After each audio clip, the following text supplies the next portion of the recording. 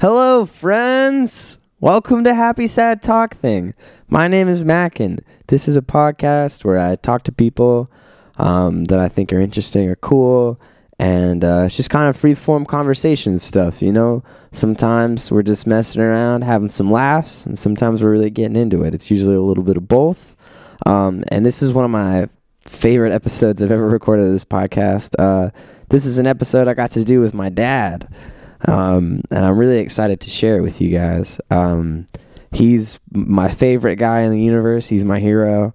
And he's a fascinating guy, you know. He, like, everyone that meets my dad is kind of fascinated by him. I know everyone is like, my dad's great. My dad could beat up your dad. That's a joke that me and my friends would say in high school. I mean, I don't know. Fathers are obviously incredibly complex figures in your life. But I really do admire my father a great deal. And it just means a lot that he came down just to do this with me, you know? Because son's weird internet radio talk show for, you know, dozens of people at most.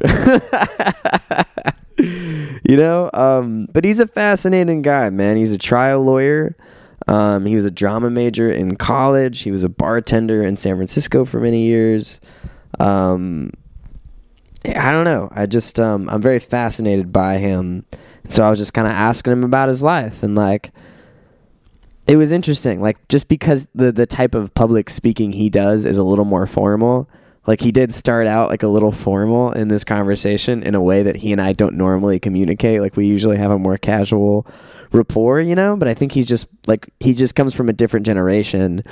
And, like, for me, like, recording this thing is like, you know, I'm just fucking around in my apartment right now, no big deal, you know what I'm saying? But so that was just like a little interesting observation. But I mean, we talked about so much interesting stuff, you know. We talked about mortality and, like, relationships and just, like, work and, I don't know, self-worth. And, like, it was a really great conversation, and it's honestly, like, one of my fave memories with my dad. And yeah, I don't really want to say too much more about it. I just want to, like, let you guys check it out if you're interested, about me talking to my dad. Oh, I have a couple plugs. I have one plug. I'm playing a show Tuesday, November 15th in Orange County, in Santa Ana at 4th Street Market in downtown Santa Ana. I'm playing from 7 to 7:30. It's an all-ages show, and it's free. And it's just going to be me and my acoustic guitar. Just other updates in my life. Nova Darlings, we're going to be playing soon. No shows on the books yet, but, like, we're still around. Don't worry. I'm recording some solo stuff and making this podcast. Got another live one that I'm planning. It's going to be super fun. You're going to hear some old friends that you've heard on this podcast and some new friends, of course. And I just want to say that I love you, everybody. I hope you guys are doing well. It's been a wacky time in my life, but I got to say that I really still do believe in people, and I still believe in love, and I still believe in friendship, and all that shit. You know? There's a lot of reasons to hate the world. Especially, I don't know how this outcome of this election turns out, but I'm sure there's a lot of people that are going to be unhappy either way. But I don't know, man. Like, it is bold to love the universe, you know what I'm saying? And my dad actually talks about that towards the end, about just, like, having a positive outlook on the world and how that is an intentional thing that you have to do, you know? Anyways, and so regardless of whatever battle you're fighting, you know, I hope you think that, or I hope you know that, you know, you're loved, and there's more people that care about you than you probably think, and that it's worth it. You know what I'm saying? It's worth it to believe in the world. So take care, everyone. Enjoy the conversation.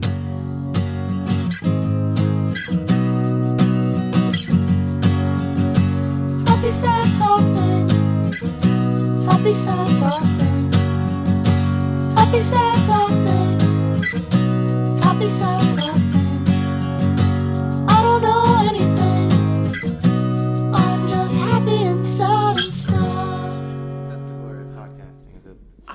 close do you have to be to these things? I like to be right up on it. I can turn like you can kind of hear it a little bit in the speakers. Like, Okay, I got you. Can you hear me? yeah, can you hear it? Can you test it? Yeah. Okay. So we can do it like this. So we can hear ourselves through the speakers, or we can just turn the speakers off and just kind of sit here and talk.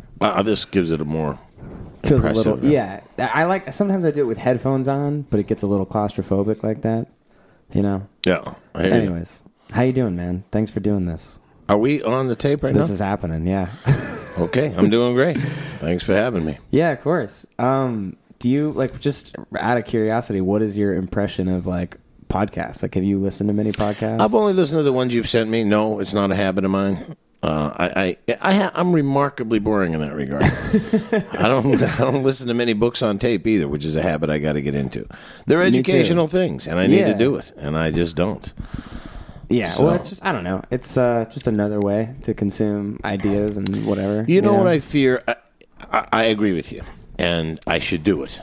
I listen to a lot of silly ones, by the way, that are just for laughing. See, usually I have a thought process, and usually it's in my car when I have opportunities to listen to things. Right? That's what I was going to say. Just for someone that drives so much. Yeah. So you would think you'd have a ton of opportunities.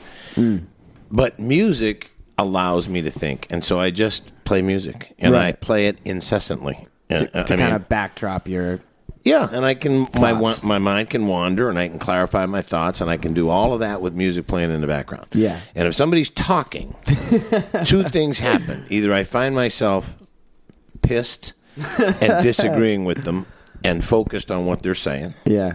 or I find myself agreeing with them and thinking up reasons that they should be saying that they're not saying.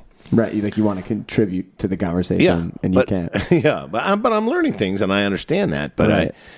I just it stilts my mind from doing the things that I need to do. Yeah. I feel well. Now's the chance, man. All the things you wanted to say, you can say them right now. Yeah, all of those things that I've been thinking.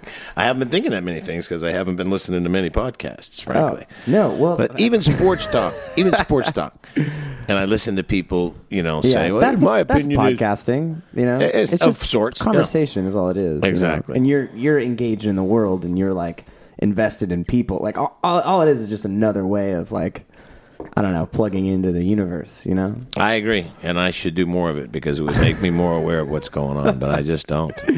I mean, it is what it is. You know what I'm saying? What are you up to these days, man? What are your days like? There's an interesting change in the wind, actually, I think. Yeah. What I'm up to is practicing law and driving around thinking about the facts of the case that consume me. Right. Yeah. And that consumes 95% of what I do. Mm-hmm. But the other part of it is the business part of it and what's going to happen. I'm 61. Are you asking me? I have no idea. And no, I'm telling you, I want you to be amazed by that because how quickly that time has gone by. Yeah, you I were am 3 amazed last by time it. I turned around. But in any event, it's there's another 10 years, 13 years of active mind, active practice, being involved in it, and so Yeah. it's a different thing. You're 21? 21. So you look at life much differently than the way I look at life. Okay, I'm starting for the very first time. When you kind of turn that corner at 60, you start looking at a finite remainder of your existence on the planet. Yeah. And it's a funky thing to confront. Ooh. Yeah. I know. Like So- I can really avoid my mortality like on my day-to-day life. Like it's pretty easy. I can imagine. I think about my mom. She's 96 years old. She must be looking at like a month at a time. Yeah. And she's in good health and all that, but when you talk about, hey, man, it's going to be great when so and so graduates from, or when some future event, Right. And she must be thinking to herself, and like the end of the football season. Like yeah, the next Super Bowl. yeah, You know? and that's how finite it gets. And so for the first Yeah. time, I'm confronting. I'm thinking, okay, 25 years. What's going to happen the next 25 years? Yeah. You'll be 46. 25 years. Jesus I'll Christ. I'll be 86 years old. Yeah. And that's kind of a good run. You get Yeah. 86, that's a good run. That's fucking glorious. So you think about, 25 years. I've never been a big planner. I'm a lousy financial planner. It's not like I have a little plan for Right. when I can retire. I don't have that. Yeah. So it's an interesting phenomenon what's happening right now, because I'm trying to think of what's going to get me to the finish line comfortably with an interesting life that's going to fulfill me. Think about that. Try to project yourself into that. I know, it's wild. Yeah, as far as like what more do I want to do here on this planet? You know what I'm saying? Like, I want to spend time with the people that I care about, and like, I don't know, maybe see some more cool places. Like, Yeah, that you have the energy to do and the money to do. yeah, You know, and there's certain limitations. Health limitations start to set in. Yeah. This has been the case a little bit with me. yeah, man. So you kind of have to navigate your course with those limitations and to think about the possibilities of those limitations. That's a different thing for me. I've never had to do that. I've never actually Right. turned around and faced that direction. Has it been a gradual thing, or has it been like Yeah, I guess it's gradual. kind of I mean, the last year or so? I think probably it's been more shocking than gradual to me. I think I just kind of took inventory on it recently. Yeah. Because I had a AFib situation. It's not an Yeah. uncommon disease process. It's really not. Just for people that don't know, that's a heart thing. Yes, I don't really it's a know heart thing. It's also. atrial fibrillation, and so the risk of it is that clots form in the atrium of your heart and shoot up into your brain, and you have a stroke. And depending on where they land in your brain, depends upon dictates the gravity of the stroke. Yeah. So it's kind of a scary thing to have. And the solution to it in modern medicine, modern as you want to call it, is to take a blood thinner so that the clots don't form. And that has consequences. And then you take a beta blocker, and that has consequences. And all of a sudden you're starting that phase of your life where you're taking pills, Yeah. you know, as part of the deal. Yeah. Wake up, good, did I take my pills?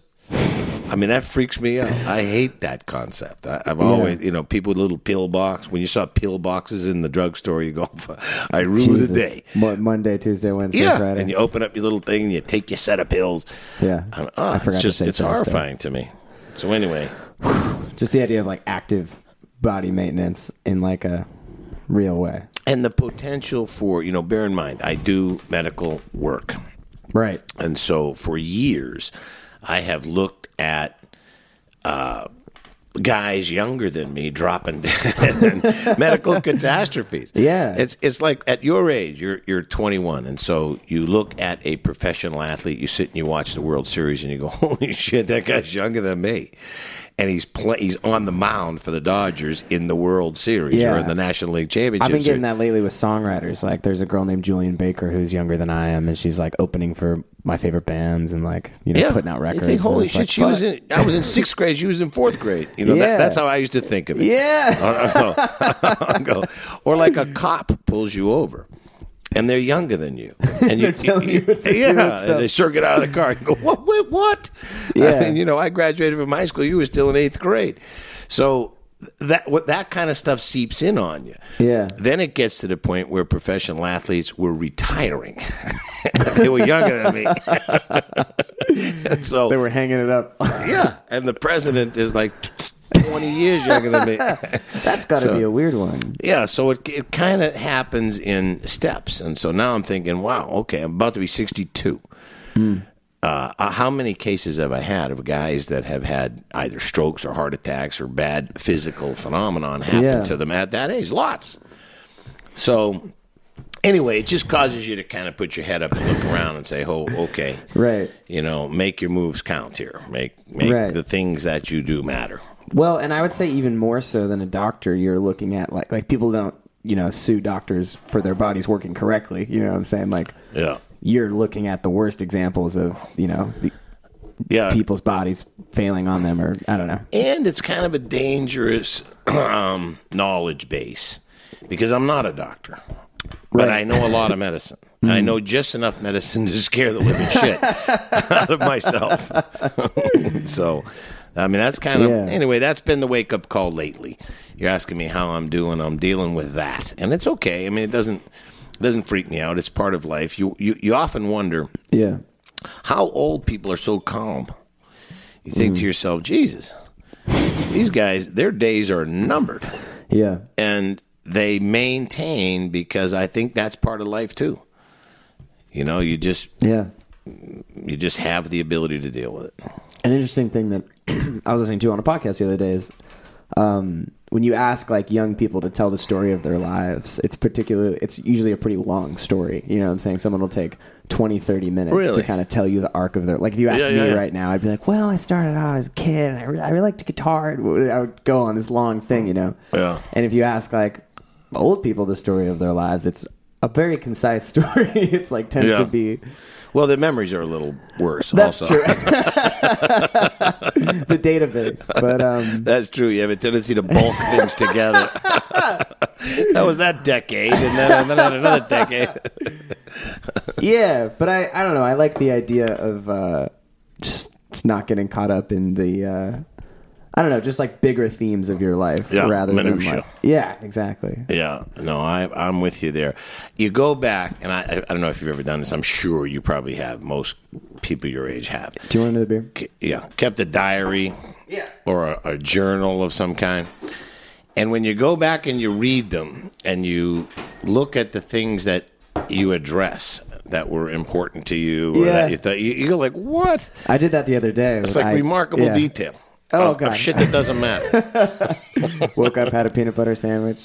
Yeah, loved it. Changed from marshmallow to jelly. Yeah, I look at like my high school. Like I very sporadically keep journals. You know what I'm saying? And like this podcast is actually functioning somewhat as a journal because like I started it in like February, and I'll occasionally I've listened to the first episode. Like I'll just to see almost as like personally like what's the evolution? Where was my head at 8 months ago? You know what I'm saying? And it's different. It's a different space, and it's like of course crazy. So that like in 5 years, 10 years, 20 years, listening to these is going to be crazy. You know, just like conversations. Well, that's true. I never even thought of that. It's a great way to log progress. Yeah, and it's not really like I tend to be pretty personal on this show about like what I'm thinking and what I'm going through.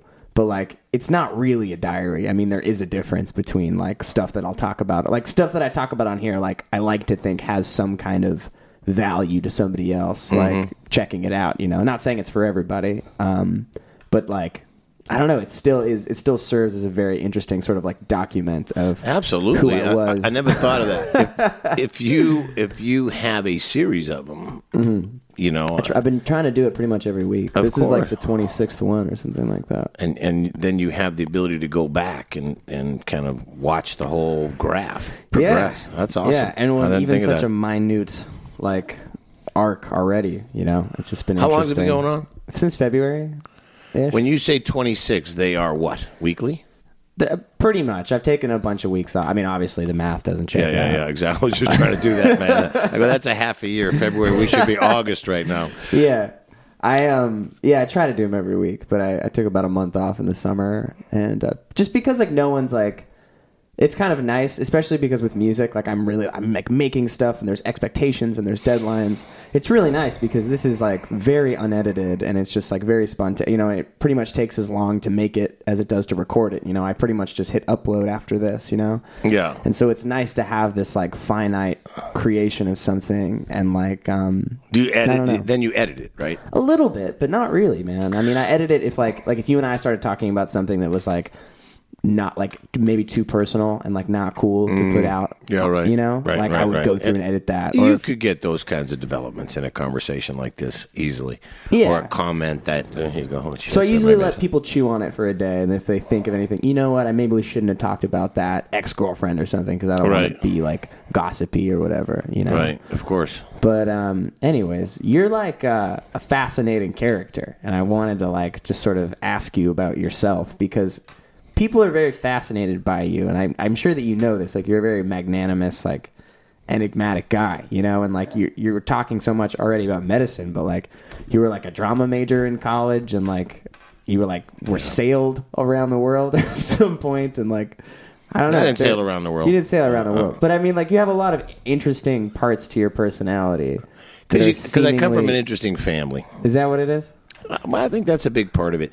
You know, I'm preparing to roast a guy another lawyer. There's a lawyer roast. There's a lawyer So it's roast. kind of a stand-up comedy feature to this whole thing. Yeah. And one of the beauties of this guy, I was thinking on the way down here today, Mm-hmm. is that he's a colorful character. He has personality, and he has depth. Yeah.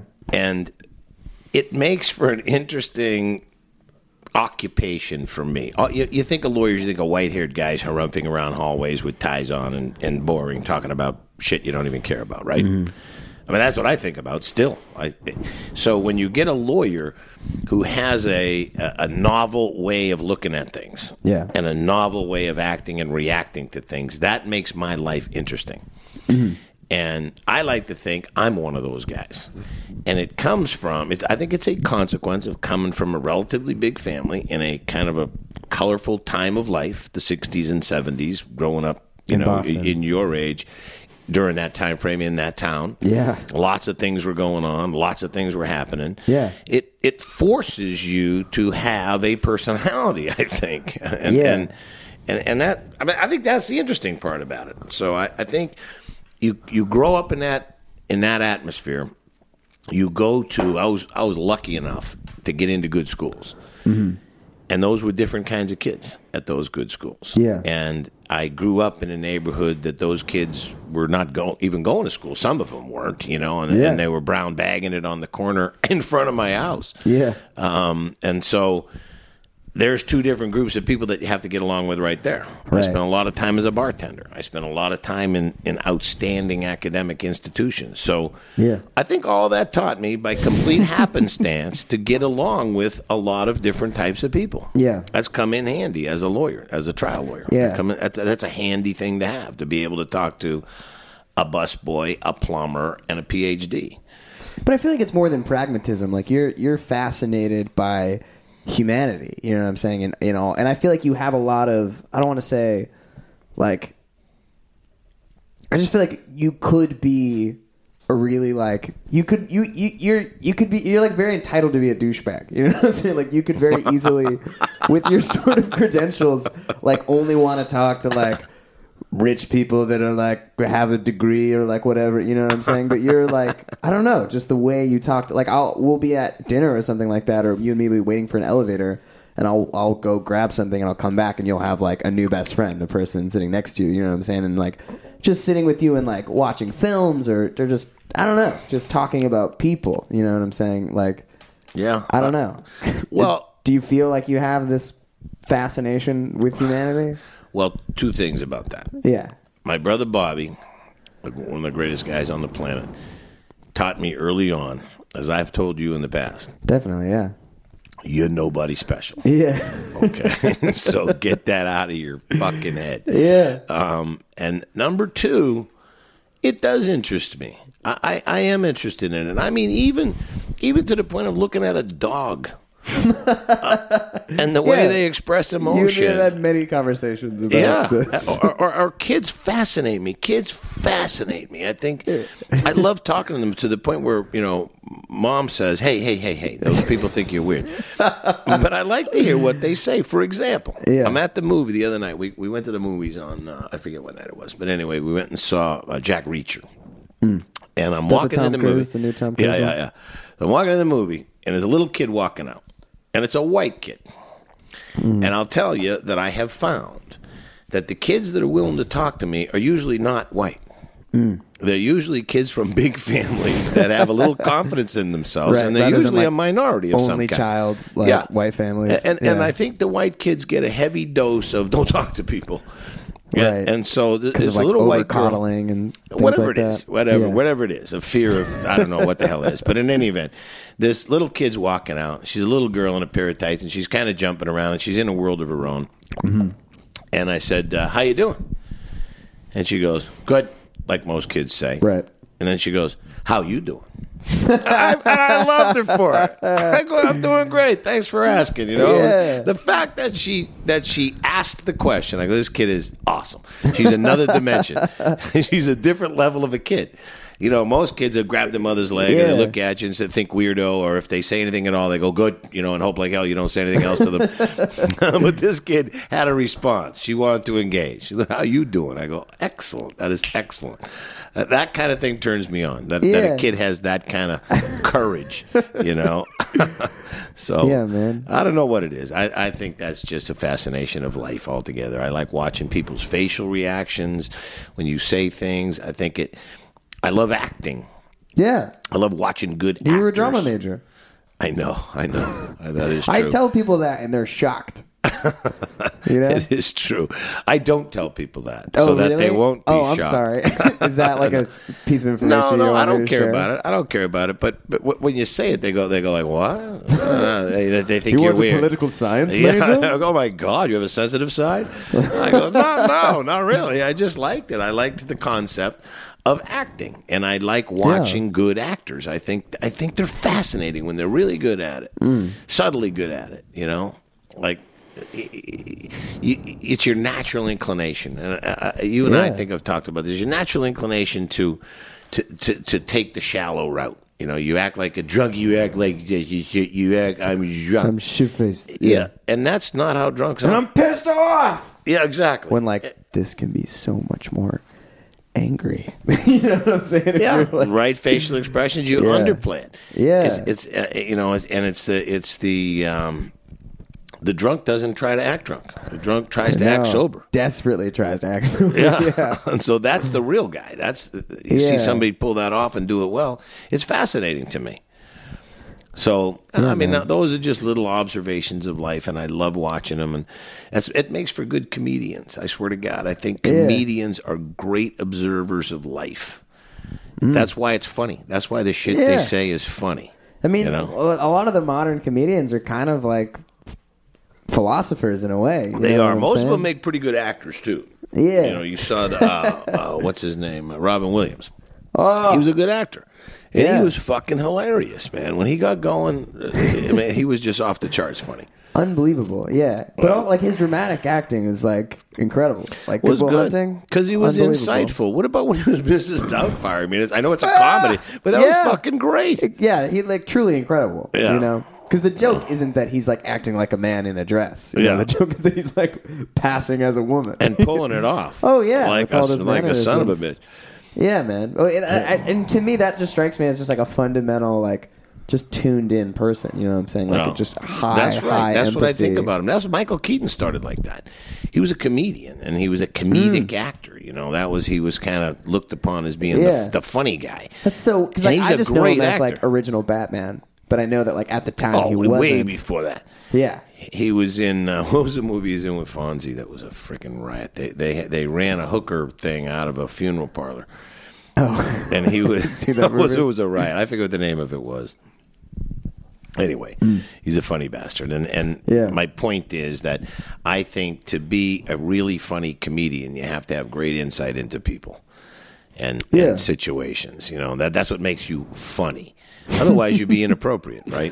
Yeah. You make the wrong comment about the wrong thing, and people say, fuck you. Yeah. But those guys have a way to make it funny.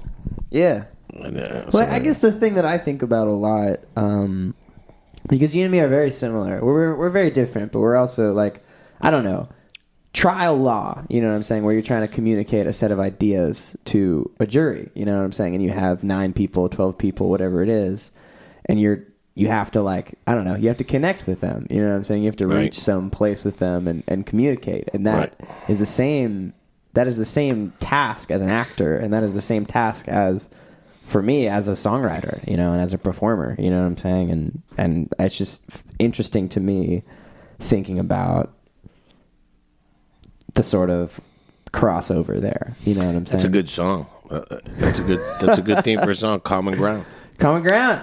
Yeah, that's a good thing because it does pervade acting, it does pervade trial, or it pervades business, for crying out loud. And literature, it's everything. It's humanity. It's people connecting with people. Yeah, it does. That's exactly right. That's a good song, a good theme for a song. And like, I don't know shit about trial law, but like, I don't know, you're a highly praised lawyer, and I think it's because of your not only like compassion, but just understanding of people. You know what I'm saying, and needing to communicate not only with the other lawyers, but like you know, That's the fun jury part of your of it, peers. though. That's the fun part, because Yeah. the law part really is kind of academic, and I mean, it's interesting and it's challenging and all that, but it's not going to get you out of bed when you're an old man. You know, it's what gets you out of bed is looking somebody in the eye and convincing them of something that you believe.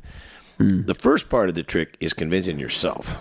Yeah. And a lot of lawyers drink too much of their own Kool-Aid. Right. And they get too far out on a limb. And because they just bullshit themselves. I'm they the arbiter of truth. Yeah, they start believing their own bullshit. And so number one, being objective, figuring out what's true and what isn't about what you're about to say. Yeah. And then being able to say it and believe it. Yeah. You know what I mean? When somebody talks to you and they're selling you something, you feel it. Yeah. When somebody talks to you and they believe what they're saying, you feel that too. And that matters. That changes your mind. It changes. It doesn't even change your mind. It changes your heart. It changes something in your stomach. You know what I'm saying? Yeah. And that I think is what convinces people. You say, if you're looking at a person, you go, this guy fucking believes what he's saying to me right now. He believes it. He believes it from the bottom of his heart.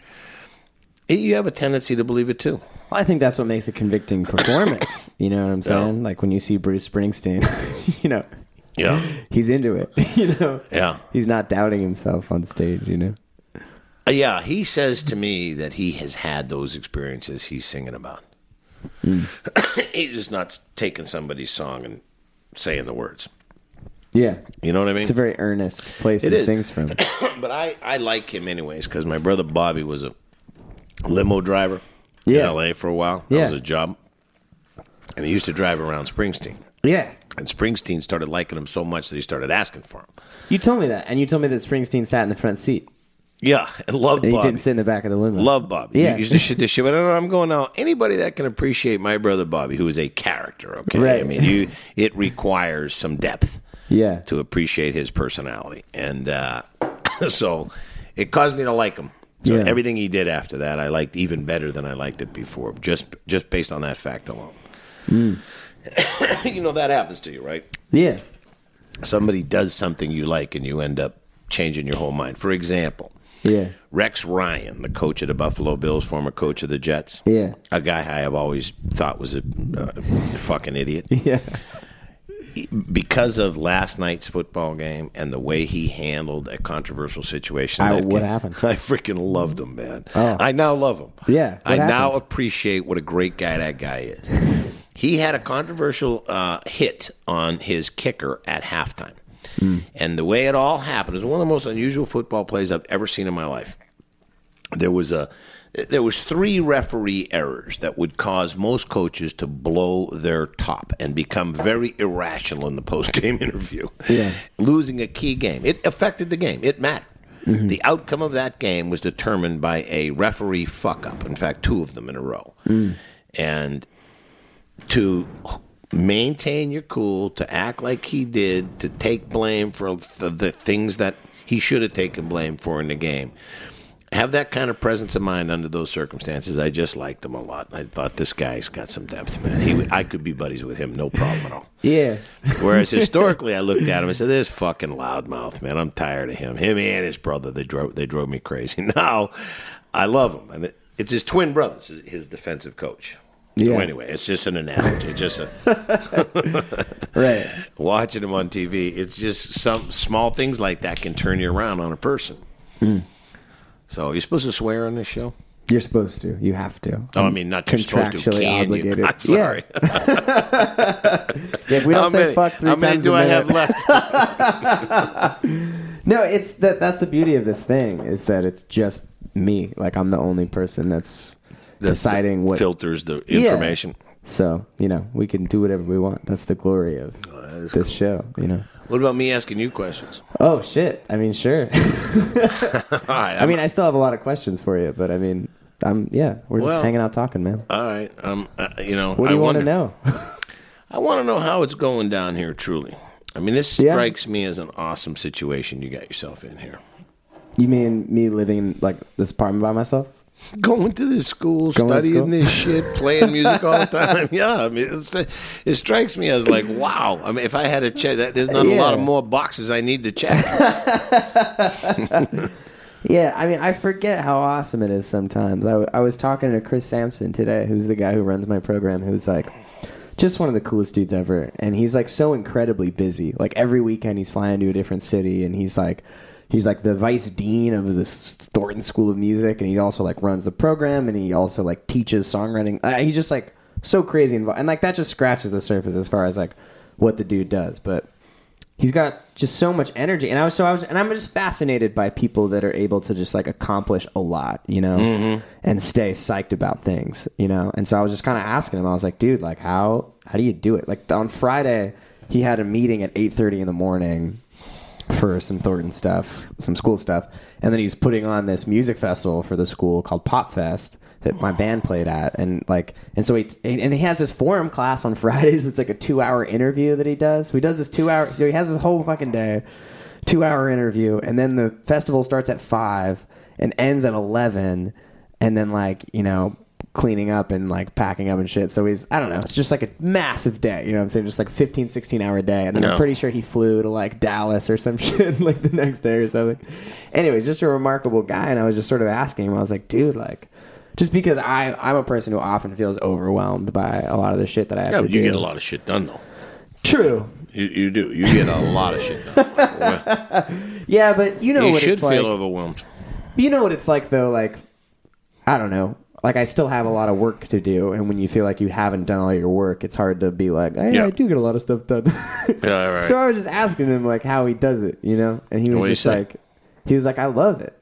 And he's like, I can't complain because I've chosen all of this. You know what I'm saying? And like, very few people are lucky enough to have this amount of control in their careers. And like, he's like, I don't have to go to Florida next week and like be on this panel for this like, you know, Young Arts Association. Like, he's like, but I want to. You know what I'm saying? And he's like, yeah, like I'm tired, but I just like I never say that I'm busy because like it's all my choice, you know?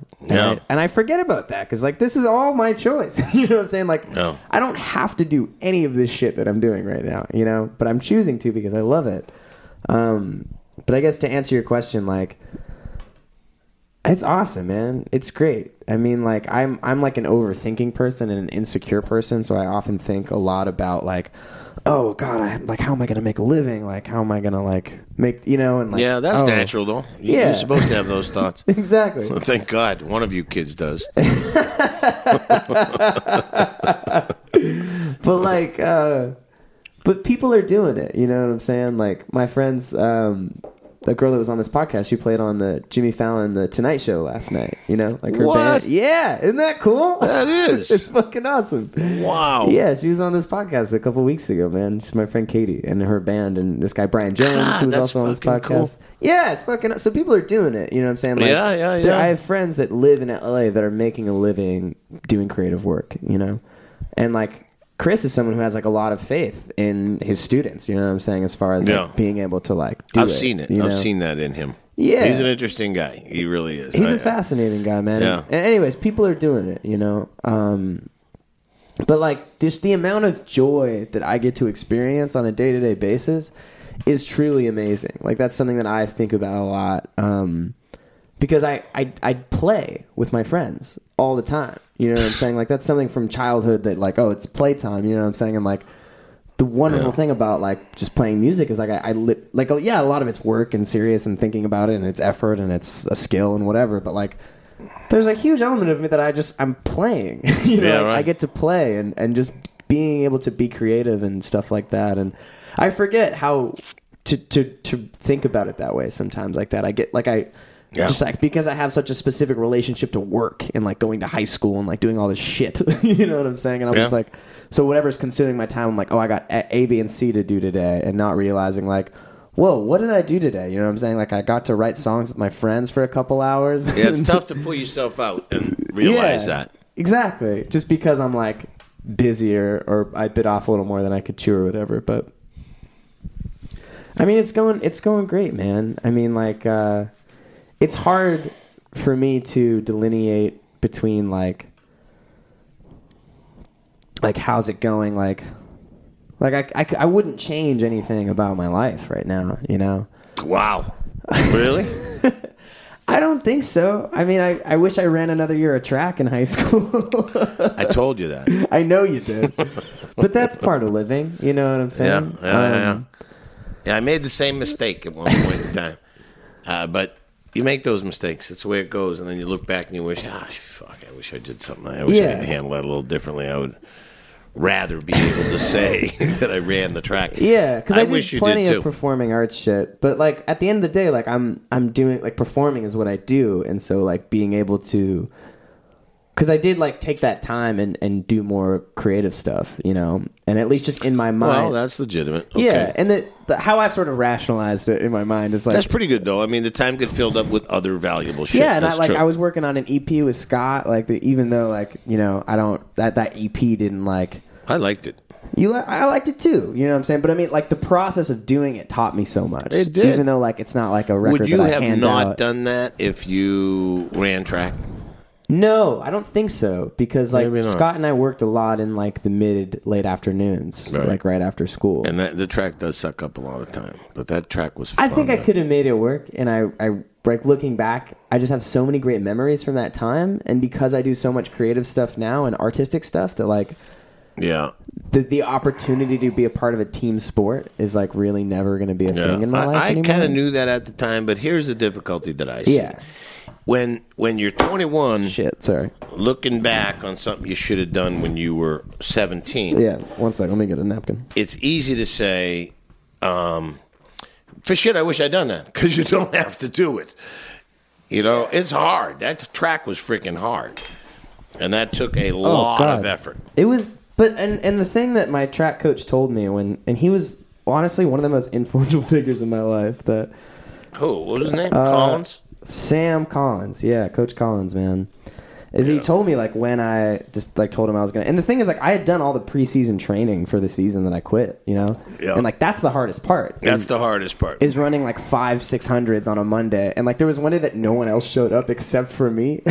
You know, He liked you, that guy. yeah, And he was a good coach and a solid he gave dude. me a lot of self confidence, and he said, like, Mackin, like, you could have. He says like, it was really compassionate what he did for me. He told the other people to, like, do their warm ups or whatever, and he, like, just walked with me for a while, and he told me, like, Mackin, I think if you stayed on the team, you would have been able to broke 50 seconds with the 400 meters What? thing. And he said, like, but he told me why. But in the 4x4, which is a team race as opposed to the individual race, and he was like, because you have heart, and because, like, in that situation where something bigger matters, like, you're going to be able to put more in, you know? And he says, like, when you think back, like, he had the big picture in mind, you know what I'm saying? Like, He was good like that He guy. was great, and he said, like, when you look back on this, like, you're going to have things in your life that are going to be incredibly difficult to do, but just think back on this time and know that you did this, and this is fucking hard, you know, and, like, the fact that you did this is going to give you the strength and the confidence to do other shit, you know? That's a very insightful thing to say. He's such a good guy, and, like, honestly, like, I regret because he asked me to run my And you senior said no. year. And I said that I would, and then I just, like, never did, you know? I said that I was, like, thinking about it. And, that like, makes you feel shitty. it makes me feel shitty. That's, like, one of the things that keeps me up at night, you know? That and, like, conversations I can see with that girls. because he's a yeah, of course, that's all part of everybody's life. Yeah. But the Coach Collins thing is not part of everybody's life, and that you make a promise to a guy and you don't keep it, and you think, It kills me these days, you know? Even though, like, it did a lot of it, like, I don't know. I was really in the, like, theater scene at the time, and I thought that was, like, and I didn't even really, like, care. It wasn't my passion for theater. It was just my passion for those people, and I really liked, like, spending time with those people because they cared about me, and we were, like, I don't know, we had a good time together, you know? So I ended up doing this one, I ended up doing that musical my senior year, not the Elvis one, the other one. The Elvis one was funny, man. That was great. That was fun for me, man. Yeah, that was a blast. Yeah, all What my one are you friends- talking about? There was the senior musical, What was the name of it? How to Succeed in Business. You guys were out of town. Did I see the show at all? Ever? No. I think you came to a rehearsal one time or something. But you guys were out of town. Oh, I during remember the that show. I do remember it. Yeah, it was fun, and I got to, and like Yeah. Joey was the lead, and I was like the antagonist, and like Right. Joey's one of my closest friends, you know, and he's Yeah. still in my life to this day, and maybe wouldn't be if we didn't do that together, you know. So like Yeah. it was a worthwhile experience, but like I feel bummed out because like I could have ran that season for Coach Collins, and I didn't. Yeah, You know? and at least took a shot. You know, I did when I graduated from high school, before I went to college, my football coach in high school recommended I do Outward Bound. You ever hear of Outward Bound? Yeah, that's another thing I was thinking about as far as your just like multi-dimensional life. Well, he recommended it because Yeah. I think it was formed. I'm not positive, but I think it was formed for juvenile delinquents, and I think the idea Yeah. was to take these kids out of the city and put them in a situation in the woods or in the some foreign situation to them, and teach them skills and have them be forced to get along with one another. Yeah. And so that would teach them to acclimate with social skills and not be, such an outcast. That was the idea behind it, behind its foundation, all right? Yeah. And so I did it. I went to it. I asked my grandfather, who was the greatest character in the world, if he would give me I don't know what it cost, about $300 or something. Yeah. It wasn't, and that included the flight and the whole enchilada. How old are you? I was 17. So he said, okay, you can go do it. I did it in Colorado. I did a mountain climbing one in Marble, Colorado for like 40 days. But it was, he says, my grandfather says to me, well, no, wait, let me get this straight. $300 to fly to Colorado to live in the woods and eat powder? Is that what you're telling me? I go, yeah, that's the deal. Yeah. But it had all these components to it. And Yeah. the guys that ran it had ways of looking at things like you're telling me Collins did. Yeah. And so the final thing that we did after this whole thing was a 19-mile marathon up and over like a 4,000-foot pass. And that's a daunting task, okay? Yeah, man. So the guy says to me the night before, he pulled 4 guys out of the whole group. He said, you 4 guys have excelled at this whole thing. And so I need to share with you the following insight. You're going to have trouble in the beginning and in the end. And the middle is just going to go by. And he said, and that's true of a lot of difficult tasks in your life. He said, it's hard to get started. Yeah. And then when you're about to finish, it starts to get hard again. But the Yeah. middle just goes by. And it was a cool thing to say, Huh. man. It was a very multi-applicable thing that he said. Yeah. And it was truer than shit, man. Getting up and getting out and taking off and running through those woods. The hardest part, putting your was shoes hard. on Yeah, to getting go on up, a run. Yeah, a big one. Yeah. Up a hill for a long time. And then right at the very end, when I was thinking where I'm going to finish and how I'm going to get there, and that was hard because it gets mentally torturous. Yeah. In the middle, time was just going by. I was just enjoying the scenery. Everything was flying by. It was awesome. But it was a cool saying. That's my point. You know? Yeah. It's like Collins. Those guys have a good way of reflecting on that Yeah. difficulty. He had an interesting one that doesn't necessarily contradict that, but like we would do a lot of exercises like if we were doing 4 600-meter runs, like the day would be like comprised of a practice would be comprised of like a certain amount of distance. So whether it would be like 10 200 meters or like it usually It all ended up comes to anywhere 2,000. from like 1,800 to 2,400 Totally yards. meters of sprinting. I was on the sprinting team as opposed to like the Gotcha. distance team. And he would always say that like the second to last one was the hardest one, and that like the last one's going to take care of itself, But, like, Because you're- it's the last one. Because it's the last one, and like your body's gonna be like, oh, it's the last one, and like, but the real one that you have to muster up the shit for, especially if you have 4 things, like 4 600s to do, the fucking third one, that's the really like make it or break it time, Because the last time you're gonna give everything you got because you Right. get to lie down Because afterwards. you're going to be empty after that. Yeah, and that's something that I think about, like I don't know, like when it matters to kind of like put the effort on the line, and it's not. Well, there's that's no drama. Those involved. are maximum effort endeavors. Yeah, as opposed to a marathon Exactly. or like a long-term life Yeah, yeah, endeavor. Yeah. Those are maximum endeavors. That's like for me. That's what a trial is. Yeah. It's a sprint. It's a sprint and a marathon, but it's every day, all day, every thought, everything. As soon as you wake up, you're thinking about it. You think about it till you go to bed. You think about it when you're sitting on the toilet. You think about it when you're in the shower. You're driving your car. You're thinking about it. You can't stop thinking about it. It's Yeah. you know, and so it's tiring, man. When the whole thing is over, you feel like, Jesus. ugh, I know. just beat up. I know. And then sometimes you got to start another one right No then wonder and you're there. like just like laughing so much or just like hanging out. Well, the funny part about it is when your mind starts to drift and the facts start to mix together. You go, oh, wait a minute, is this the heart case or the bowel case or what the fuck? It starts to blend together and become confusing. Yeah. Anyway, But anyway, so to answer your question, it's going great. I just forget how great it's going. You know, like I forget that I'm really lucky to like all I've ever wanted to do my entire life is make music. Like I'm in a unique position where I've like really known that forever, you know? And like and I'm doing it. You know what I'm saying? And like I'm on track. You know what I'm saying? yeah, I'm like you are. but I mean, I don't know. I just get so caught up in like I just been bummed out recently about some like I don't know, just like life stuff. Like it's not my situation that's like bumming me out. Just like day to day, like you know, relationships and friendships and things. Like Yeah, you think too much about it. I genuinely think it's that simple. I do think that. Sometimes you just got to go, hey, that's the way it is. Yeah. Oh, that's the truth, man. Yeah. I just have such a hard time with that. You know? Yeah, you dwell on things, man. You do. And, Yeah. and it's good and it's bad. Exactly. Like I'm trying to find because it serves me in like writing poetry. You know what I'm and saying? being insightful and kind of thinking about life and getting the right perspective, and it does all those things. But emotional sometimes you hardships just gotta like, go, fuck fuck me it. up. You know. Yeah. And I think you need to have a gear that recognizes it like a stop check, you know. Yeah. And all of a sudden you go, okay, too much, fuck it, I'm on to the next thing. Yeah, and I like to think that I'm getting better. You know what I'm saying? Like, Yeah.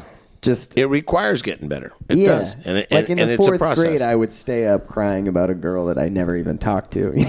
You know, and things like that. In fourth grade? Yeah. Maybe not that I never talked to, but I mean, like, I don't know. I was always into like bands and people that would sing about heartbreak and stuff like that without ever having like been in a relationship for some reason. Like, That just sounded cool. it just like that just resonated with me at like age 10. You know? I'll tell you what solved that problem for me. I had the same emotion for a girl. I hope she never listens to this show. Her name is Alita Miranda. Did I ever tell you this whole thing? The thing, because it rhymed with Chiquita Banana. Yeah. And there was the theme song for that commercial. Yeah, exactly. and Alita I'm Miranda. here And she to was say- a fox. Oh, my God. She Yeah. was head and shoulders above everybody else in How my... old are you at this time of this Well, crush? when I first fell in love with her, it was like first grade. And then shit. second grade, I was in with her, third, fourth grade. And then they picked like a handful of kids out of fourth grade to go to Yeah. a different school on the other side of town. And she and I were two of those 4 kids. I was so happy. Picked to go to the Yeah, to different fifth school? grade at a different school. So now I got to ride the bus with her in the morning. I was so madly in love with her. I used to lie in my bed and think about running away to Switzerland and marrying her, because I think in Switzerland, or at least I thought at the time in Switzerland, you could get married when you're like 12. And so I thought, I just loved her, man. I just loved her. Yeah. And then and so everything about her affected everything I thought. Right. Until my brothers and sisters saw that I gave her 2 Valentines. I made out 2 Valentines to her. That was my little message to her in 5th grade. And, hey, Alita, you know, that wasn't a mistake. You know, that was my little thought process. Yeah. However, when she got the 2nd Valentine, she went like, what? What the? And I couldn't play it off as a mistake. It didn't work, okay? Right. So my brother Bobby somehow got wind of it, and that got to my other sisters and brother, and Double Valentine. the Chiquita Banana ridiculing era started. Oh. And every time I would come downstairs, they would say, she's Chiquita Banana, and she's here to say, I go, shut up! I'll kill you! You know, Yeah. I was just a little kid. Anyway, it solved it for me. I figured, okay, I have no business getting emotional about a girl who has never even winked at me. Never Right. mind talked to me for very long. That was the perspective. So, that that you was the needed? perspective. My brothers and sisters. Yeah. You come from a bigger family than you're from, and that kind of shit makes you normal. How were your It's true. like subsequent relationships? Were you like a guy that typically had a girlfriend, or like Not. I went to an all boys high school. Yeah. And it sucked. And then there was a proposition that I was going to go to an all boys college. And they finally, thank God, let girls in my freshman year. My year at that school was the first year they ever let women in. And so that was, honest to God, I thought I was being so magnanimous to tell my mother, okay, I'll go there. I had this awesome opportunity to go to a great school. And it was all about chicks for me because high school sucked. If I went to where you went to high school, I would still be there. Right? I mean, I don't think I ever. Honestly, God, I was motivated leaving that high school. It was awful, right? And so college that was important to you. You were like, hang out with some girls. Finally. So I was uncomfortable in that environment. Right. I admired you kids because you were so comfortable with the opposite sex in high school because you hung around with them all the time. That's true. I mean, like for me, like I've always just like had. I think I've always had maybe even more female friends, if not as many female friends. I never as had like that. Dude friends. Never had that. I mean, never. Even in the neighborhood. There were two or three girls, and their parents didn't like them to hang out with all of us guys. So that, so it was the fuckers down the street. Yeah, it wasn't until college that I started that process, and it was a process. Was for that me. strange? Like, yeah, because I didn't know how to act. I didn't know. I was self-conscious as can be. Totally. And I didn't want to be rejected. That was a horrifying concept. And so, and just like getting to know like women in general, and like spending intimate what happened to time me with was women. I got the living shit kicked out of me at the end of my freshman year in a bar. A guy broke a bottle over my nose in a bar, and in the recovery process, somebody said that this girl Joanne Petrocelli, this Italian girl from the next town who went out with a guy that I knew in high school, had a brother that knew a guy that was a lawyer. And so I called her up, and she was freaking beautiful and just stunning. Yeah. And I came over there with a broken nose and 2 black eyes and 50 stitches in my face, and got to know her with this ghoulish-looking face. And we became friends before my face healed, and she realized that, you're actually not a bad-looking guy. That's beautiful. So she became friends with my character. Right. And I thought, okay, man, this is going to work real good. Damn, because you're only going to get more handsome as you heal. You couldn't get any uglier. Yeah. So that we That's became fucking real awesome. pals. Yeah. And then after my face healed, then we became lovers. And then and then that lasted for like 5 or 6 years after that, through college and after college. And that was your kind of first significant Yeah. relationship. And she it lasted taught me 6 a years? ton. Yeah, she Fucking taught me a shit. ton. She was an awesome girl. And she taught me a lot about just women and how to behave and how to act. And how to not be a shithead. She was great. So that was a big thing for me. Yeah. And we were together for a long time. And then finally I thought in my egotistical mind, when I came to California, she came with me. Really? Yeah, and for the first year out here. Where did the Canada thing fit into this picture? No, of that your life? later. That was That's law later? school. Yeah, that's So you- later. okay. So So this you is went 1976. I came out here. Okay. And Joanne came with me. Okay. And so she that's was a that's school the teacher exodus from Boston. Massachusetts. Yeah, to California. Okay. And then after about a year, I thought, man, I'm in California. I'm 21 years old. There's a million pretty girls out here. I've been going out with this girl for 6 years. Enough is enough already. Yeah. And so, And throughout the course of those 6 years, had it been a relatively like I think consistent or stable I must have been thing? 22 because I started going out with her when I was 17. So it was about 5.5 years that I went out Damn. with her. And you went to college when you were 17, right? I went to college when I was 17, got out when I was Fucking shit. 21, came out. So anyway, she split. Yeah. And then I stayed in San Francisco for a little while.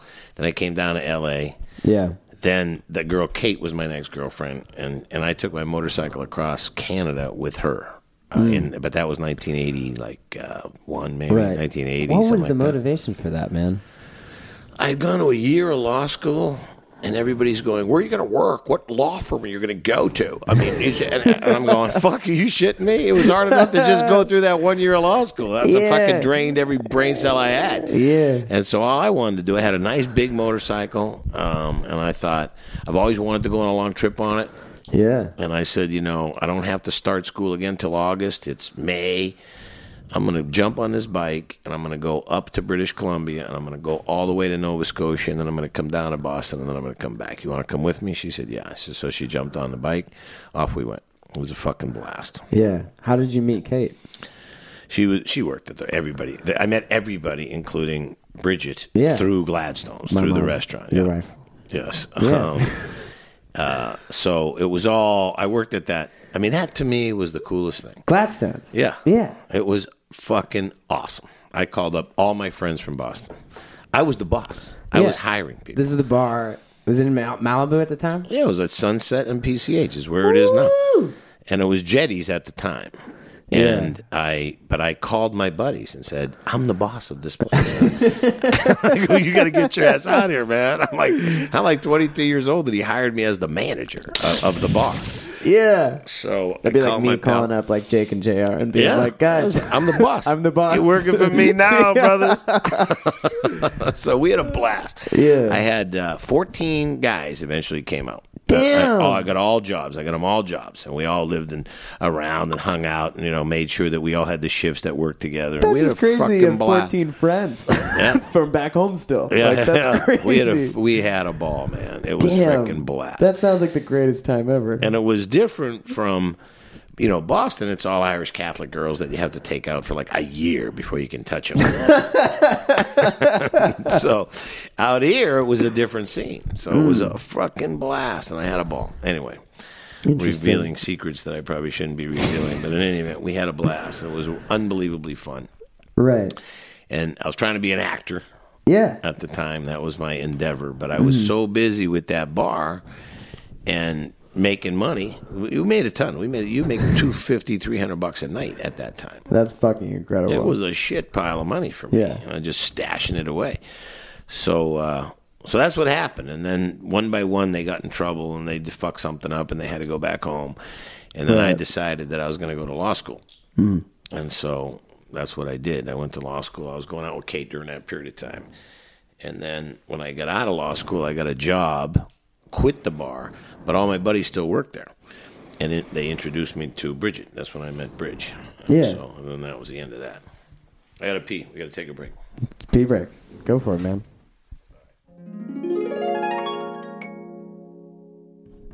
So it's strange because like we're sitting here, we're getting the updates as far as like who's going to be the next president, Hillary Clinton or Donald Trump. No. And like it's just weird because by the time this is out, by the time people are listening to this, people are going to know. And right now, Trump has a lead. I don't want to like really turn this into a political conversation. No, nor do I. Nor do I. I really don't. I'm aghast at what's going on, but let's just leave it at that. Yeah, well, it's just strange. But I mean, I guess just briefly, just because, I mean, it's just hard to ignore the elephant in the room. Right, it is. Just because, like, I haven't really had a lot of history in my life of, like, presidents or, like, thinking about the president's effect on the thing. And, like, I don't know. Like, Obama was, like, a big deal. You know what I'm saying? Yeah. Like, first African-American president. And, like, especially just, like, looking back, I don't know. Like, I look up to the dude a lot. You know, like, yeah, there's so complicated with the presidency. Like, there's a lot of shit that, like, you know, it can't be like, oh, good president, bad president. You know what I'm saying? But, like, I think he did a pretty good job, and, like, he's, like, a respectable dude. You know what I'm saying? Yeah. But I just wanted to ask, like, just in your life, I don't know. You've seen a lot of presidents. You know what I'm saying? I have. Have you seen, like, I don't know, just, like,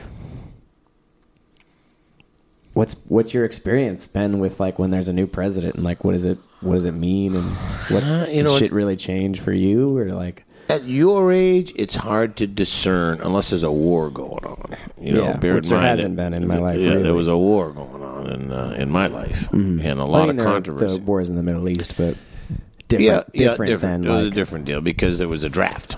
Right. And people were going to it. People were disappearing from the neighborhood. You know, I was born under Eisenhower, who was a general, you know, and a war hero, and so that was the kind of the mentality, the post-World War II mentality of the country was dictated by that. Yeah. And then Kennedy came in, and Johnson, and Vietnam, and then Nixon, and Watergate happened. Yeah. Holy shit. Yeah, that was a lot of shit going on back in those days. Yeah. And so I've seen all of those guys, Carter, Reagan, Bush Sr., Bush Jr. Yeah, damn. But I think the more interesting days in terms of my consciousness of the president was during that, when Kennedy was assassinated. Jesus Christ. And then it must was have seemed like the world was going to end. Yeah, I was 9, just 9, 4 days earlier. Yeah. Like that was November 22nd, 1963 that happened. Yeah. And I remember how impactful that was. It's just at that age, and being so conscious of it. And so my attention was drawn to the presidency and to, you know, it was kind of Russia and the U.S. When I was a little kid and you did a little fantasy, you know, who was playing who, even when you played yourself, you know, you'd throw balls against the wall and pretend top You were of the the ninth. U.S. and the enemy was Russia. Yeah, exactly. Yeah. That's how it always was. I would shoot pool up on the third floor of my house, and I would play against U.S. against Russia. Right. And it was always that. It was Khrushchev and Kennedy. And so during those days, it was a pretty high political influence at every level. Yeah. And I have felt that less, although arguably the President of the United States and his, as it turns out, policies affect my taxes, Yeah. my freedom to a large extent. Yeah. But it seemed to me that it was more impactful to me during those days, between the time I was 7 or 8 and the time I was 21 or 22. Those seemed to be the days I paid the most attention to it. Right. And I don't know if that will ultimately end up being the case with you or not, but kind of depends what's going on in the world. Yeah, exactly. I mean, who knows? It's definitely like, I don't know, this election has been like, because the last time there was an election, you know, I was like, 16, 17, and I couldn't vote, you know what I'm saying? So this is kind of like the first presidential election that I voted in. So it's like, it's been it's been significant to me and Very my friends. memorable. And anyways, that's all I was just I hope it ends curious up about. memorable. I really do. It certainly will be either way, you know. You're right. There's You certainly are right. be memories made. Yeah. But fuck that shit. This is certainly not the forum for that. No, you know. no, I want to hear more about your life and you. And we were talking about relationships before we took a pee break, and like, Right. And I hope it's okay for me to ask, because this is something that we haven't really talked about too much. But I know that you were married to Kate, right? For an hour, small an period? hour or two. That was That's okay to ask. I broke up with her after going out with her for a long time. It seemed like, I think I was 27 when I married her. Maybe even older than that. Mm-hmm. And what happened was I broke up with her. My head got fucked up about it. Why'd you guys break up? I don't know. I don't know why the hell we broke up. It was just time, working, you know. yeah. It just was time, and so we just decided that's it. Yeah. And so I couldn't handle it. She could, and that drove me even more crazy. The breakup. Yeah. Yeah. And so anyway, she called me up after having been broken up for several months or so, and said, "Hey, it's my birthday. Will you take me out?" That was January 4th. I forget the year, but whatever the fuck it was. I said, "Sure." I think it was 1984. Yeah. I think it was my third year of law school. Mm-hmm. So I said, "Sure." So I took her out for her birthday. I had just won, like, I don't know, it seemed like a lot of money at the time. It was probably $1,500 in a poker game. Right. And so I had a pocket So you're full like, of money. Let's get some That's sticks. that's a lot of money. So I took her out, fuck yeah, it is. and we started telling one another how we felt for one another, et cetera, et cetera. I said, "Let's get married." Yeah. This is on the first date after you guys have been broken Yeah, up? no, bear in mind, my dad was killed at 42. My mother never married another guy. Marriage mattered to me. So Yeah. the concept of saying, "I'm married to you," was a vow that I took very seriously, even though I was drunk with a pocket full of money at the time. Yeah. We flew to San Francisco. I woke up the next morning. I went out. I got the marriage license. I arranged for a priest of some denomination I don't even know, but to marry us so that it would be official and the license would be signed. I called up my brother and a couple of my buddies. They flew up. I got married in Sausalito. Yeah, there was like a ceremony, and you guys... Yeah. And then we went out and we partied, and we partied up there for the weekend. We came home. I got up. I was in my pad in Venice, California. I got up. I took a long run. I ran probably 8 or 9 miles, which was farther than I normally ran by a lot. Yeah. Because I was thinking about being a dad and being starting my life as a been married. Yeah. So I get home and back to my little apartment, and she's lying in the bed crying. I go, what's the matter? And she goes, I don't know how I'm going to break this to Tom. I go, who the fuck is Tom? And Tom was some guy that she had been going out with in the meantime. Well, as it turns out, Tom was married. She was going out with a married man and was confused as to how to break the news to some guy that he was her cheating. What the fuck? I was like shocked. I go, wait a second. Man. 24 hours ago, you were telling some priest forevermore and this and that, and you know, for better or for worse, dead or alive. What the fuck is going on? And, I mean, I was like thrown for a loop. Yeah, man. So I mean, I think about all like the petty shit that fucks me up, and like, oh man, damn. Honest to God. So I said, okay, here's the deal. I have 2 tickets to Hawaii. I was gonna surprise you with them. You go, you take them and go over there with whoever the fuck you want. When you come back, have an answer for me. You're in or you're out. Right. And she did that, and she went with a buddy of hers, a girl, and came back and was still equivocal about it. And I said, I'm out. Yeah. I'm out. And we filed a paper in Santa Monica courthouse that said, it was called a summary dissolution. It said, we got less than $5,000 total money. You go your way, I go mine. Yeah. And that was the end of that. And so it didn't last very long, but it pained me, man. I remember going to my teachers and saying, fucked me up, don't call on me. I am fucking, I'm not right now. I'm not studying the shit. Yeah. And so you were at school at the time. Yeah. No, I was finishing law school. I finished law school in the same mental funk. It lasted for probably 6 or 7 months. I was going to ask. Yeah. And I just said, don't call on me, man. I'll be ready for the bar exam. So I didn't study for the bar. I didn't go to one fucking class. I bought all the stuff. I never went to one class. Yeah. So with about maybe 3 weeks to go to the bar exam. So it's early July, probably 4th of July, 1984. And I called my mother up. And I said, Mom, I'm not going to take the bar exam. I got divorced from Kate. And I'm not going to take the bar. Yeah. And she goes, oh, yes, you are. You forget who you are. You forget where you're from. You're taking it, and you're passing it. And that'll be the next time I hear from you. Click. And she hangs up the phone. Oh, shit. I know. So that was a powerful moment for me. That's awesome. Because I had 3 weeks to prepare for something that takes 12 weeks to prepare for. Yeah. And I went up. I called Kate's mother, who was my pal. Yeah. And I asked her if I could come to her house in Big Bear and study.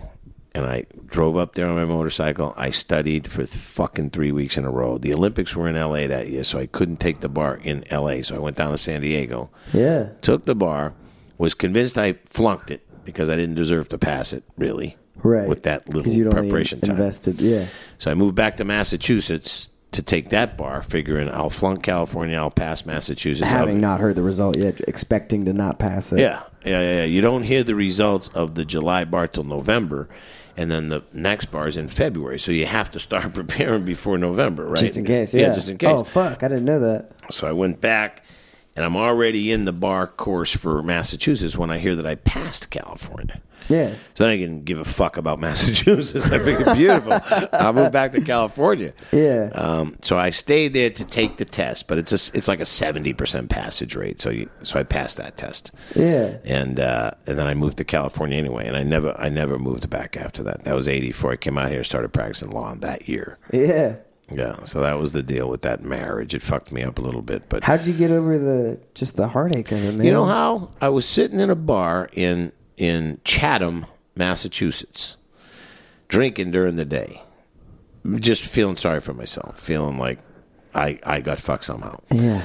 And there's an old fisherman next to me, and I'm bending the poor guy's ear for like a couple of hours, and he's Telling drinking the story whiskey. of Just being a pussy. And he finally says to me, he's drinking whiskey, and I'm drinking beer. right. And he finally slugs down his last shot. He's got those big mitts that those fishermen have. hands, Yeah. yeah. And he's an old dude, but he would have probably killed me. But he says, he looks at me, puts his hand on my neck, and says, "The next one will be wonderful." And he gets up and leaves. I remember watching him walk out. And within about a week, I met Bridget. Within about a week of that day. Whoa! Yeah, was that fucking awesome? Yeah. I know. It was meaningful to me. I go, you know Jesus. what? What a good way to look at it. He was looking forward. I was looking backwards. You know what I'm saying? And he snapped me out of it, that guy. Damn. And I just changed my attitude. In one line. Yeah, in one line. And he didn't say a peep the whole time. He listened to all my bullshit and let me just go off. And he'd nod his head and look at me and take another sip of whiskey. And then finally he gave me the best piece of advice, man. The next one will be wonderful. Like, in other words, shut the fuck up. Everything will be fine. It was great. It was great. He did a great job. Turned me completely around. That's glorious. Came back to California, met her, and that was a torrid love affair. I was married to her shortly thereafter, and I've been married to her for 28 years, 27 years, something like that. Yeah. So anyway, it's pretty cool. Yeah. And then you guys eloped. You guys We didn't have any Europe. money. We were broke, and I don't even know what it was, 32 maybe, 31, 32, something like that. And Yeah. she was 22, I think, or 21 or something like that. And we were broke. She was a waitress, and I was just starting out trying to make money as a lawyer, which wasn't, it was like $50,000 a year, I think was my salary. Mm-hmm. And so we figured we wanted to go to Europe anyway, and we had saved up money to do it. Yeah. So he said, let's just get married while we're over there, and then that'll be a really cool wedding for really short money that we're going to spend anyways. Right. And then we'll just come back and say we're married, and then whatever parties ensue, that's the way it goes, Yeah. It wasn't like we had a honeymoon or anything. We kind of parlayed it all into what we could afford. Yeah. And it ended up working out great because we were going to get married in Italy, and then you had to do too much shit to get married in Italy. too many things. You had to like post things on the church door, and you had to there was too much publication. tradition. It was too much shit. Right. And so we figured, all right, we'll get married in Greece. That was our next stop. With Yanis. So, no, we were going to get married in Athens, and we couldn't do that. Then we went to Mykonos, and we couldn't do that because our passports weren't translated into Greek. That was the holdup. That's why they wouldn't do it. Is you got to get these translated. I said, we'll translate them later. I mean, fuck, are you shitting me right now? A piece of paper is gonna stop the process. I'll make a contribution to the church, and I didn't have 2 nickels to rub together. I thought like $100 might do it, And so he said no. So our last stop was Santorini. Shit. And I met Yanis. It was his little hotel room that we were staying in. Yeah. And I'm drinking ouzo with him out on the deck of this beautiful scene. You've been there. It looks over that whole fucking Aegean Sea. It's just One off of the the most chart. beautiful places in the world. And I said to him, Yanis, I don't give a shit if we have to hire actors. Okay, it's just anything at all that convinces this little girl that we're married. And believe me, once we get married, I don't give a shit if it's real, if it's fake. I don't care. It'll be fine. I'm in love with her. Yeah. And so he said, okay, Carol. And guys showed up with fiddles, and people showed up and started blessing us and putting rings on us. And it was a freaking blast. And we just partied that night, our very last night there. Damn. We got married. Partied all night long. He took And you us to had the just airport. met this guy. Just met him. He was And he made this wedding happen. Yeah, he made it happen. Fuck yeah. He was a blast. And we went back. I took you back. It was I met him. Met his that was kids. the same guy. Yeah, what an amazing story about his kid with the spear gun through With his the head. spear gun through his head? Yeah. Wasn't that amazing? That guy. So anyways, he was a fucking awesome guy. Can you just recap that story for And 30 seconds for people listening? Yeah, they took us sailing all day long. We were sailing. That's the day I was calling you. Yeah. Stun gun. Stun gun. Yeah. Yeah. I let my kids drink in Greece, and then they got a little bit hungover. Anyway, we went sailing with the kid all day long. Skippered the ship. Totally normal looking guy, handsome kid with his fiance. That night, we hear the story that he was a free diver, a guy that can dive like 40 meters deep in the ocean with no oxygen, with a spear gun, and they go spear fishing. And he was diving off of Crete when he made the cardinal error of a free diver, and he put his spear gun down, and it shot off accidentally and went into the bottom of his chin, into just his throat, really, and it came out the top of his head. Floated up, a guy found him, took him to the shore. His girlfriend went through a million different gyrations to figure it out, got him to a hospital. A million lucky things. Got him to the hospital. He got helicoptered to This guy has Athens. a spear from the bottom of his skull through the top of his skull. It comes out. It went out. It went up under his tongue, through the top of his palate, right in between his optic nerves, right in between the two hemispheres of his brain, and out the top of his skull, and didn't damage a fucking thing. Yeah. They pulled it out, and he's fine. He was fine. No vision disturbance. Yeah. No. He's sailing a giant boat as he's telling you this story. Unbelievable. You can Google it. If you Google 2002 Crete spearfishing accident, you will see the MRI of that kid's head. Yeah. It's an amazing story. That's fucking unbelievable. Remember that when they were telling Yeah. that to us at that restaurant? We're going, what? I think that's why he had the beard, because he must have had a scar on his neck. Yeah, you know from what a I mean? spear through his entire head. Unbelievable. How terrifying would that be? Yeah. Jesus Christ. Remember Yanni's telling the story, come in and say, nobody touches my son. You know, I'm going, hey, dude, you're in a hospital, man. There's a time to shut up, and there's a time to be a lion. But anyway, he was a blast. He told a great story. That was an amazing event. But that's where we got married. And by the way, for anybody listening, that story took place, 18 years after we were there, 20 years after we were there? All you kids were kind of grown up. You were like, what were you, 18, 17 years old? When we went to when we Greece? went back over there. It was, let's see, it was your 15? 20th anniversary. It was How our old- 20th anniversary? Yeah. Oh, it was 2009. Yeah, fuck. Was I 14? That makes sense, because we 14 went for or the walk 15. on the Topless Beach. That makes a lot of sense to me. Yeah, and I was too excited because I Yeah. was just a Let's go lonely down again. Let's take middle another school walk kid. down. Yeah. That's funny. Well, shit, man. Yeah, that was pretty interesting, huh? The way that Yeah. all unfolded. So you meet mom, you elope, you decide to bear children. Yeah. now We we're still all were grown short up. of money, man. I still wasn't. The law practice wasn't taking off, so we moved to Calabasas.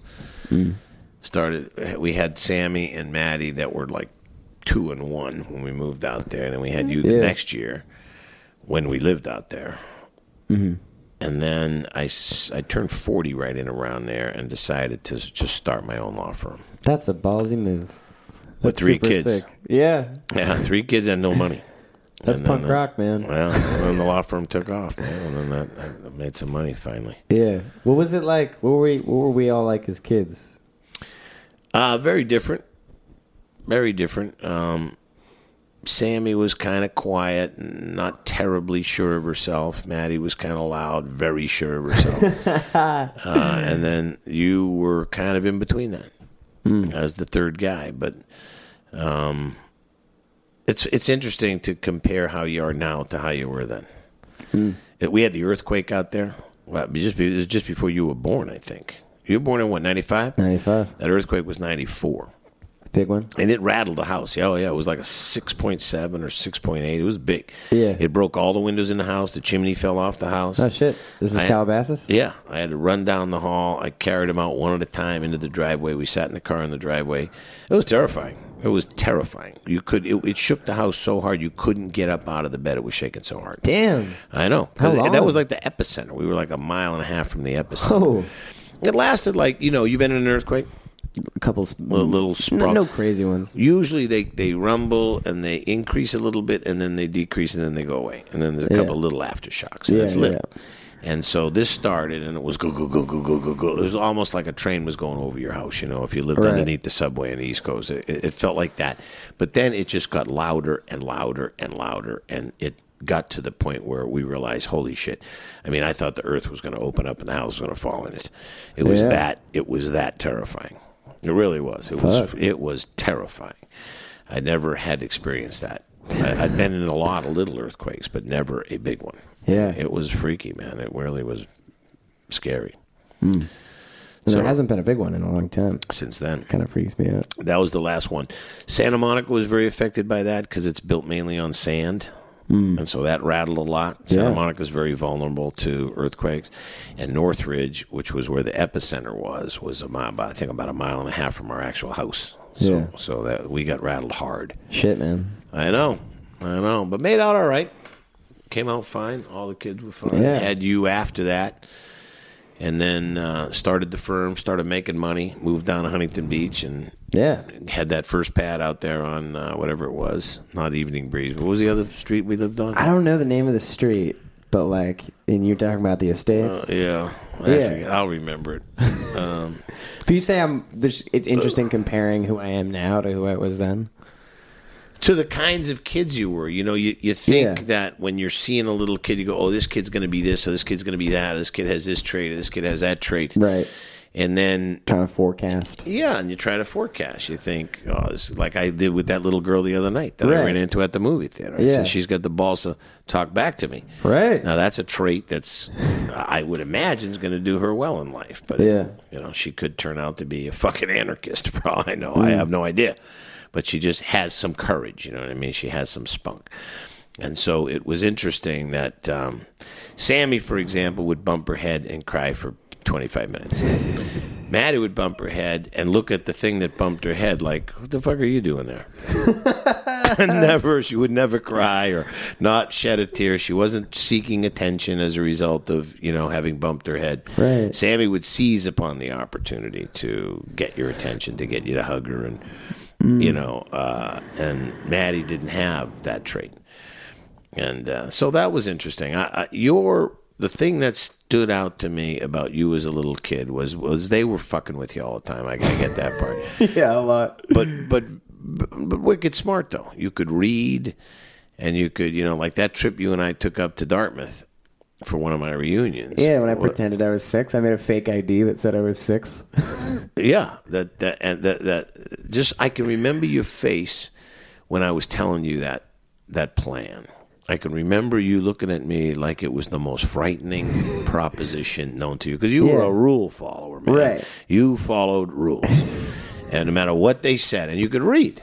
And you could read when you were like 3 or 4 early on, don't go there. The thing says cross here, whatever it was. Those were the signs, and you followed. And the thing with that trip was that it was kids 5 and under did a bunch of dumb stuff. Well, and you kids were reading 6 and up did a bunch of cool stuff. The way you became aware of that was you were sitting in the rent-a-car to the right of me, reading the itinerary, reading the brochure, and I looked over and you were just bummed out completely. I go, what's the matter? And you say, you got to be 6 to do anything that's fun.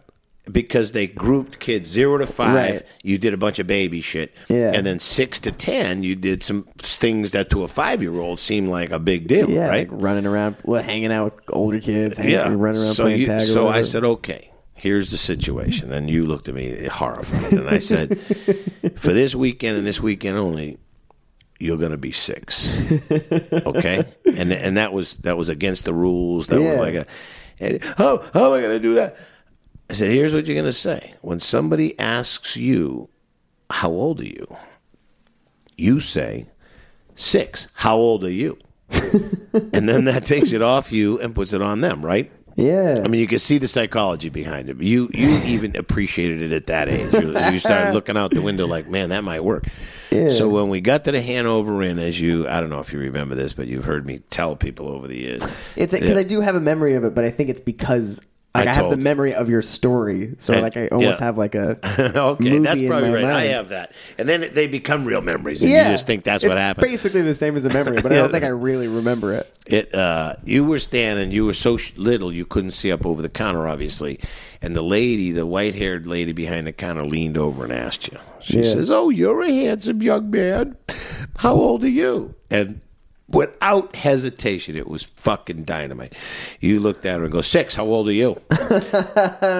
She just starts giggling and laughing and walked away. And you realized it works, man. It works. I am 6 for this weekend, and that's the way it's going to go. Remember, because it worked out great. It did. I dropped you off at that place, and you played like some game, Battleship or something with the little kid, and you had a ball. But you got into the 6 to 10 group of kids. Oh, it was a big deal. Yeah, that was fun. It made a big difference, man. Yeah, it was fun. I remember being, because you dropped me off at that daycare, and you hung out with me that whole trip. Like, to your credit, you were like, I think about that in retrospect, and like you are like on this reunion trip, and all these people you haven't seen in years. You know what I'm saying? And like, I just like most nights, I remember we were just like playing cards. I know, but I tell eating you, sandwiches. Selfishly, I was having more fun with you than I was having.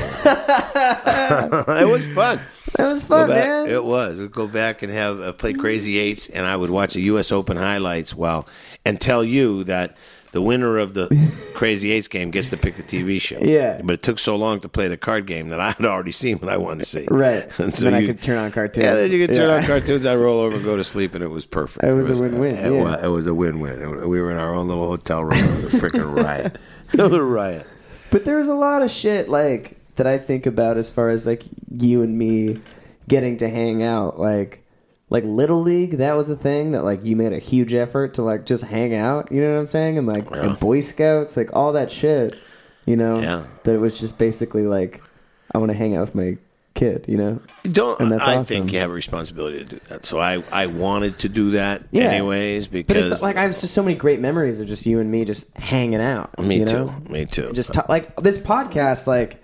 You and me used to just have endless conversations, and you would like entertain any kind of question that I had, and we would talk about space and time and humanity. You know, we would just be either sitting in the car or doing whatever. We would talk for hours, and it would go from like just laughing our asses off talking about like some movie that we saw to talking about like I don't know, like intelligence and humanity, you know, like spirit, afterlife, religion. Oh my god, just these big sweeping conversations that sort of like we're just fascinated by every aspect of life, lowbrow and highbrow. Like that's been like a big influence on just like how I relate to people and like definitely what this podcast is, you know? Yeah, that's right. And we had a lot of opportunities to do that, actually. The Boy Scouts provided a lot of that. You made a lot of those opportunities. You know, I think about, I was reluctant to do that Boy Scouts thing. I thought it was weird. God. I wanted to do it because Anthony wanted to do it, and he was my best friend. Yeah, and then all those guys, and it was kind of a weird little squad. But it turned out to be awesome, man. Yeah, it really was. I bought into it. Oh, and you kind of have to buy into it. Yeah, and I didn't. I tried not to. Me too. But I ended up thinking this fucking thing works, man. It works. Yeah, this is a cool thing. It was because there came a time where I had to like choose to do it for myself, you know what I'm saying, and not because mom wanted me to do it, and not because like Anthony was involved in it, and like that was like a big turning point in my life. You know what I'm saying, and like also just learning. Talk about learning to get along with people. You know what I'm saying? Like a lot of the people in that troop were people that I didn't hang out with at school, and like we didn't have much in common with. You know what I'm saying? Mm-hmm. And that I mistakenly judged at first. You know what I'm saying? And then spending intimate time with those people and like being on campouts and having to accomplish it together and then being like, wow, these are some of the best dudes that I've ever known. You know what I'm saying? Yeah. And just like, I agree with you. And getting shit for it in high school once it, you know, because when you're in like, when I was like 10, it was like adorable. You know what I'm saying? When I'm like 17 saying I have a Boy Scout meeting, it's like not cool at all. No. But like there's integrity. It takes a lot of balls to actually finish it. Yeah. I think that's when a lot of people drop out. Well, especially at that age when you're so insecure. And so it was a lot for me to learn like, okay, you have to decide what's cool for yourself. You know what I'm saying? Yeah, Like, I know. I thought that was. I had a lot of admiration for you sticking it out because it's an easy time to go. Hey, fuck it, this Fuck is it. corny, man. yeah, There's chicks wearing that think I'm shorts and goofy, handkerchiefs and saying hanging around with these little shits. talking about honor.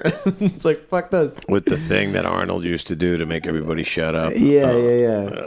That would have been tough. But man, talk about like life lessons and stuff like that. Like, I have a lot of great memories of that time as far as like, Yeah. I don't know, stepping up and leadership and people Exactly. skills and like, That's what it teaches you, though. yeah, and You running know? those meetings as the leader guy, like talking, like having to talk to a group of children and adults at the same time.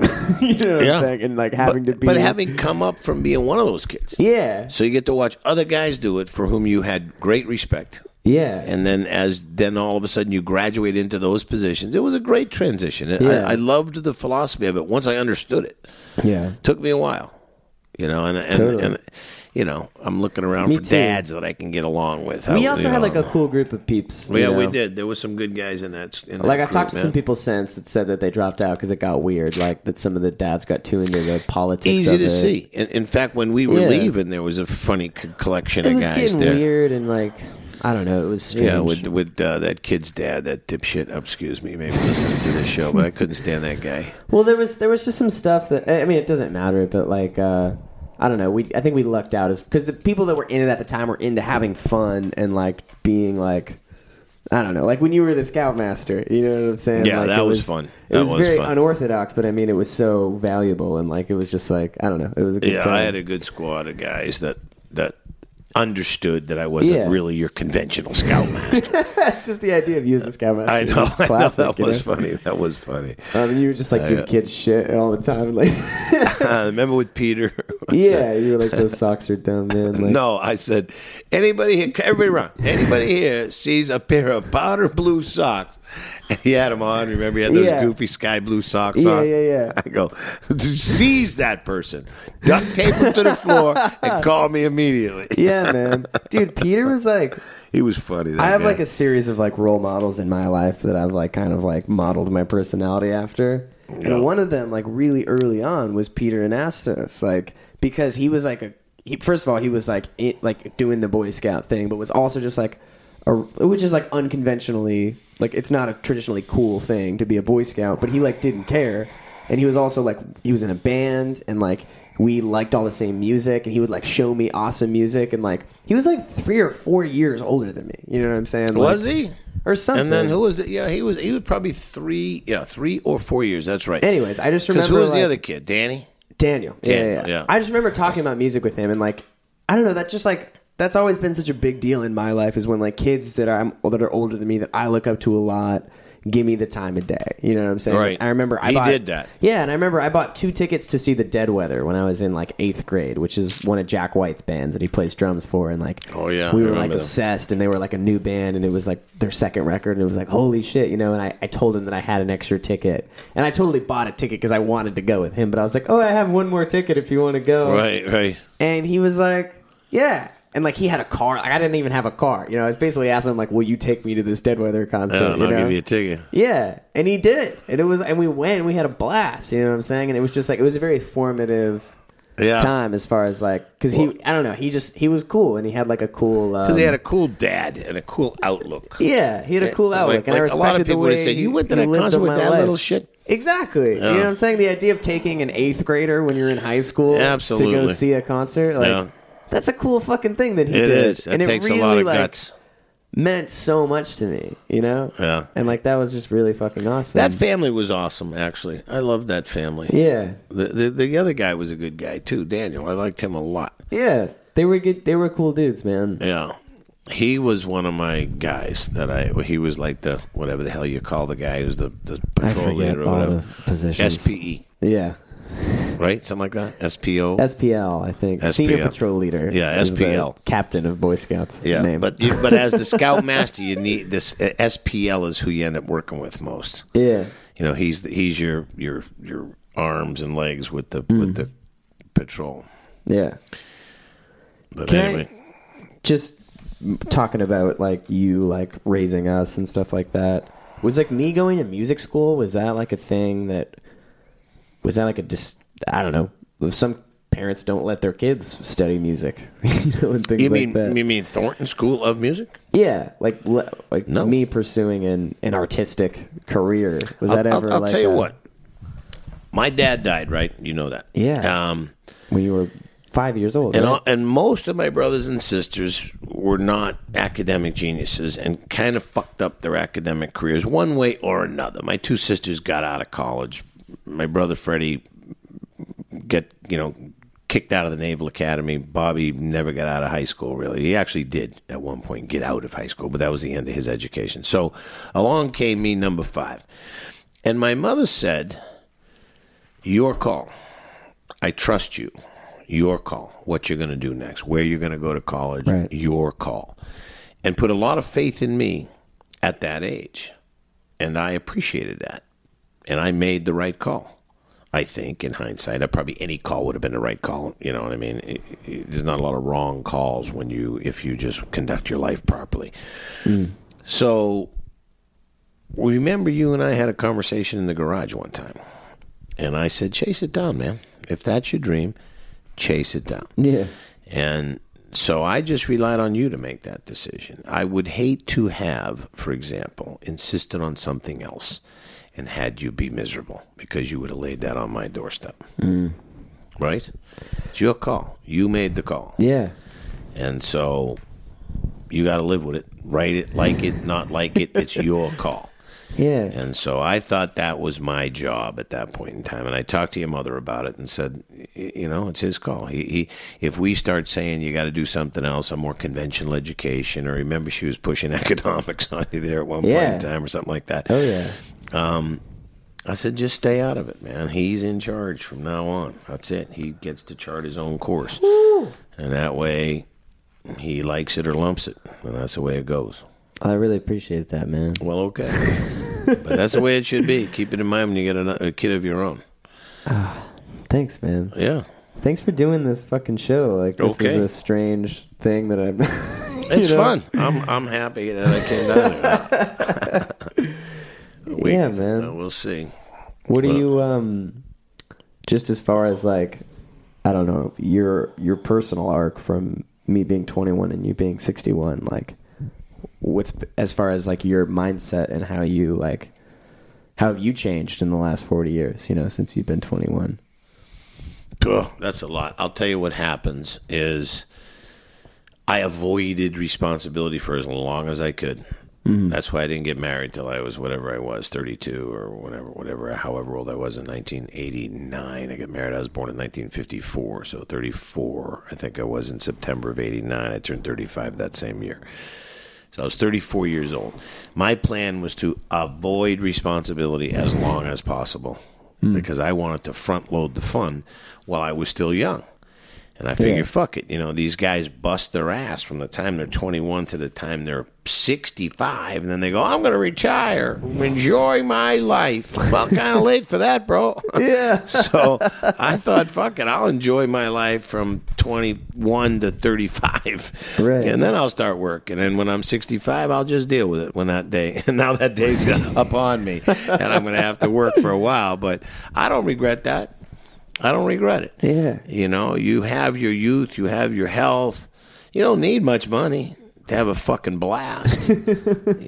So that's what I did. And you're coming up to those years. You're an overachiever, want to do a million things, worry about everything. But I think you just got to kick back and enjoy that time frame, man. You're going to wake up one day and you're going to be old and you're going to have responsibilities and then you're going to have to make money and you're going to have to go out and do shit. And then your life starts running you.